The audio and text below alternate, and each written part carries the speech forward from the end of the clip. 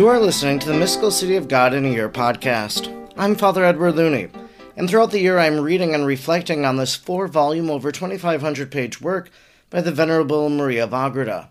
Get your own copy of the 4 volumes from Tan Books and use the code PODCAST15 at checkout and join the online Facebook group to be in a discussion with other members. Today is day number 76, and we are reading from Book 2, Chapter 16, paragraphs 660 to 666. Chapter 16. Continuation of the history of the Most Holy Child Mary in the Temple. The Lord prepares her for troubles, and Joachim, her father, dies. 660. We left our sovereign princess, Most Holy Mary, passing the years of her childhood in the temple, while we made a diversion to speak of the virtues, gifts, and divine revelations which she, a child in years, but an adult in supreme wisdom, received from the hand of the Most High, and which she put to practical use in her life. The Most Holy Child grew in age and grace before God and men, but always in such a proportion that zeal exceeded her age. But by the beneficent designs and high purposes of the divinity, whose impetuous currents sought their gathering place and resting place in the city of God, the Most High continued his gifts and favors, renewing every hour the marvels of his powerful arm, as if all its activity were reserved solely for Most Holy Mary. And so well did her Majesty correspond in her tender age to this divine influx, that she filled the heart of the Lord with a perfect and adequate complacency, and all the angels of heaven were in admiration. The celestial spirits were witnesses of something like a wonderful strife and competition between the Most High and the child princess. The divine power, in order to enrich her, daily drawing from his treasures new and old blessings, reserved solely for the purest Mary. And she, as blessed earth, not only causing the seed of the divine word to sprout, and God's gifts and favors to yield fruit 100-fold, as was the case with the saints, but exciting the admiration of all the heavens, that she, a tender child, should exceed in love, thanksgiving, in praise, and all virtues, the highest and most ardent seraphim, without losing time, place, occasion, or any service in which she did not practice the highest possible perfection. 661. Even in the years of her tender infancy, it was noticeable that she understood the Scriptures, and she spent much time in reading them. As she was full of wisdom, she conferred in her heart what she knew from the divine revelations made to her own self, with what is revealed to all men in the Holy Scriptures, and therefore in her reading and private meditation she sent up continual and fervent prayers and petitions for the redemption of the human race, and for the incarnation of the Word. She read more ordinarily from the prophet Isaiah and Jeremiah, and from the Psalms, because the mysteries of the Messiah and the law of grace are more plainly expressed and repeated in these writings. In addition to what she herself understood and comprehended, she extended her knowledge by asking deep and wonderful questions, and proposing difficulties to the angels, and many times she spoke of the mystery of the humanity of the Word with incomparable tenderness, lovingly wondering that he was to become an infant, that he was to be born of a virgin mother, come to manhood, and other men suffer and die for all the children of Adam. 662. In these conferences and questionings, the holy angels and seraphim gave their answers, illuminating her, confirming and inflaming her virginal heart with new ardors of divine love.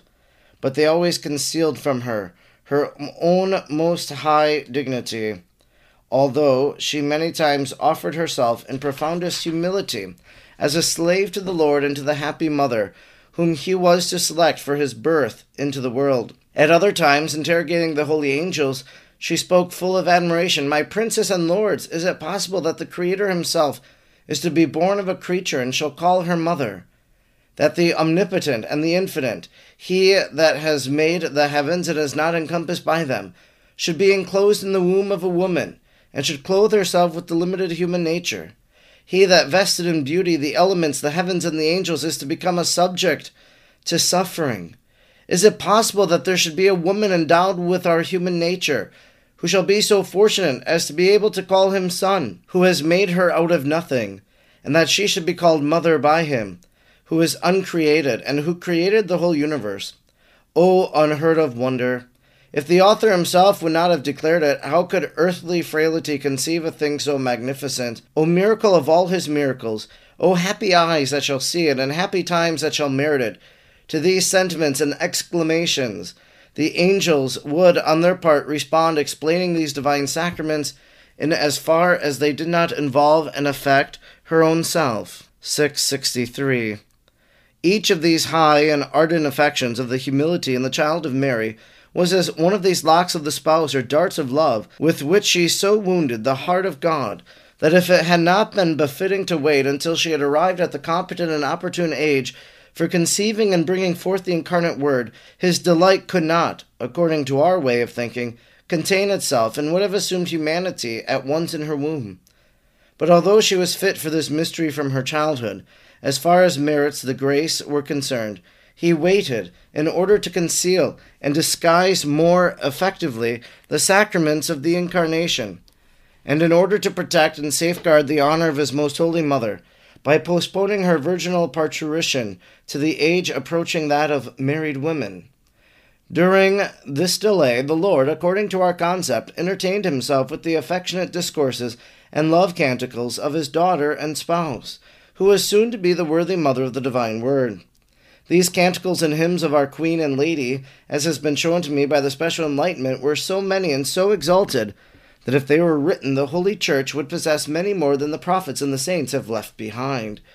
For she expressed and comprehended all that they have written, and over and above understood and expressed much more than they ever could attain.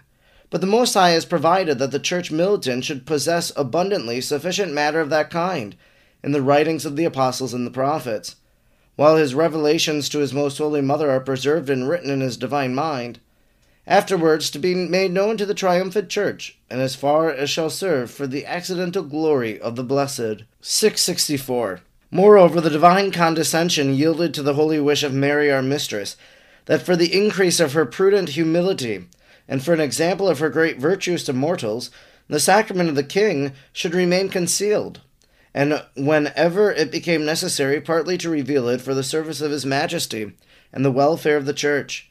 The most holy Mary perceived with such heavenly prudence, that though she was the teacher, she never ceased to be the most humble disciple. In her infancy, she consulted the angels and followed their counsels. After the incarnate Word was born, she looked upon the only begotten as her teacher and example in all her actions, and at the close of his mysterious life, and after his ascension to heaven, the great Queen of the universe obeyed the apostles, as we shall relate. This is one of the reasons why in the Apocalypse St. John the Evangelist disguised the mysteries of the Lady beneath such enigmatic words that they can be interpreted and applied just as well to the Church militant as to the Church triumphant. 665. The Most High resolved that the plenitude of the graces and virtues of the Princess Mary should, as it were, anticipate the time set for reaching the apex of her merits, and that they should extend to the most difficult and magnanimous undertakings as much as possible, even in her most tender years. In one of the visions in which the majesty of God manifested itself to her, he said, "My spouse and my dove, I love thee with an infinite love, and I desire of thee what is most pleasing in my eyes and the fulfillment of all my desires. Thou art not unaware, my daughter, of the hidden treasure, which is contained in hardships and tribulations, so much dreaded by the blind ignorance of mortals.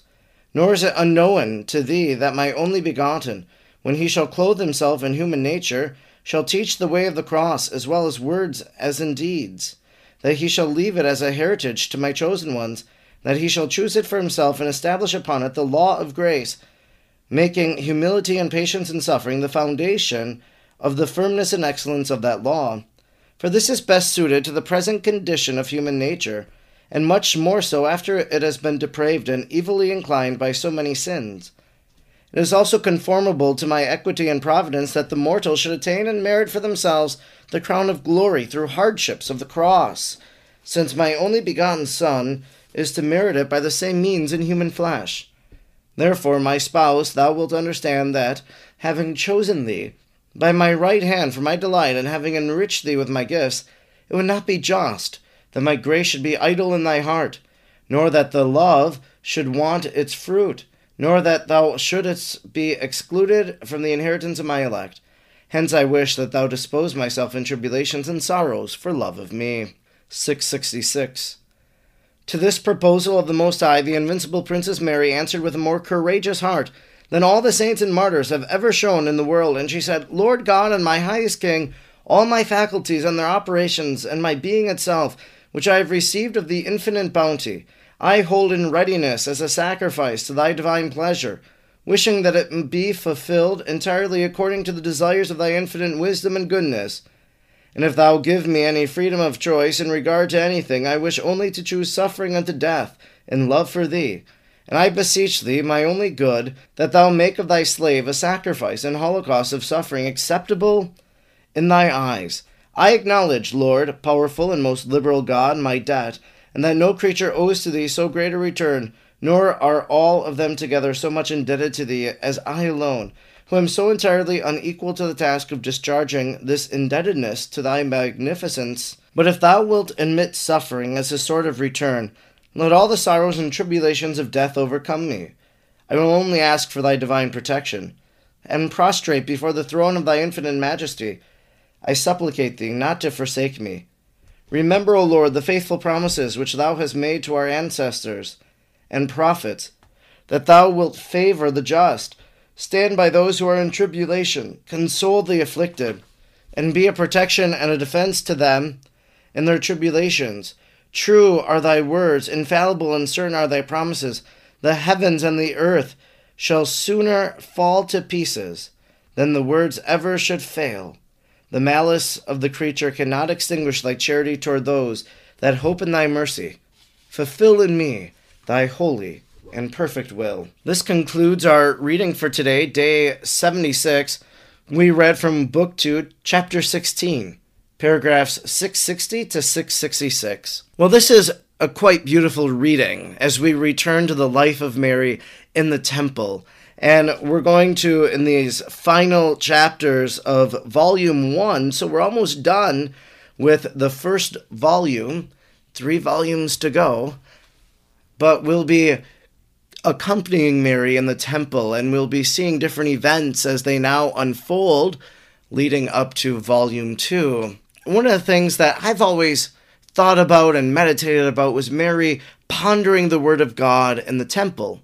And we see that today in our reading, that she read the Holy Scriptures, that she reflected on them, that she offered long prayers of praise and canticles of praise to God, just as Maria says that she did so that it would be more than all of the saints that ever have lived. And then at the very end of our reading today, we hear that prayer of Mary as she's offering, really making a total oblation, a gift, an offering of herself to Almighty God. And so we're really getting into the spiritual life of Mary in today's reading. It ended with these most perfect words, "Fulfill in me thy holy and perfect will." Well, that's what we pray for, that God's most holy and perfect will might be done in our lives. As we look at the person of Mary and her spiritual life today in our reading, maybe we reflect upon our own reading of sacred scripture. Do I read it regularly? Or do I only hear the scriptures as I go to Mass? Today, pick up your Bible and read some of the sacred scriptures. We heard that Mary read Isaiah and Jeremiah and some of the Psalms. Maybe read something today and reflect upon it. And as you do so, think about how Mary also did that in her life. I'm Father Edward Looney, and throughout the year I'm reading and reflecting on the mystical city of God. I'm delighted that you joined me today and hope you'll join me again tomorrow. May God bless you, and Mary pray for you.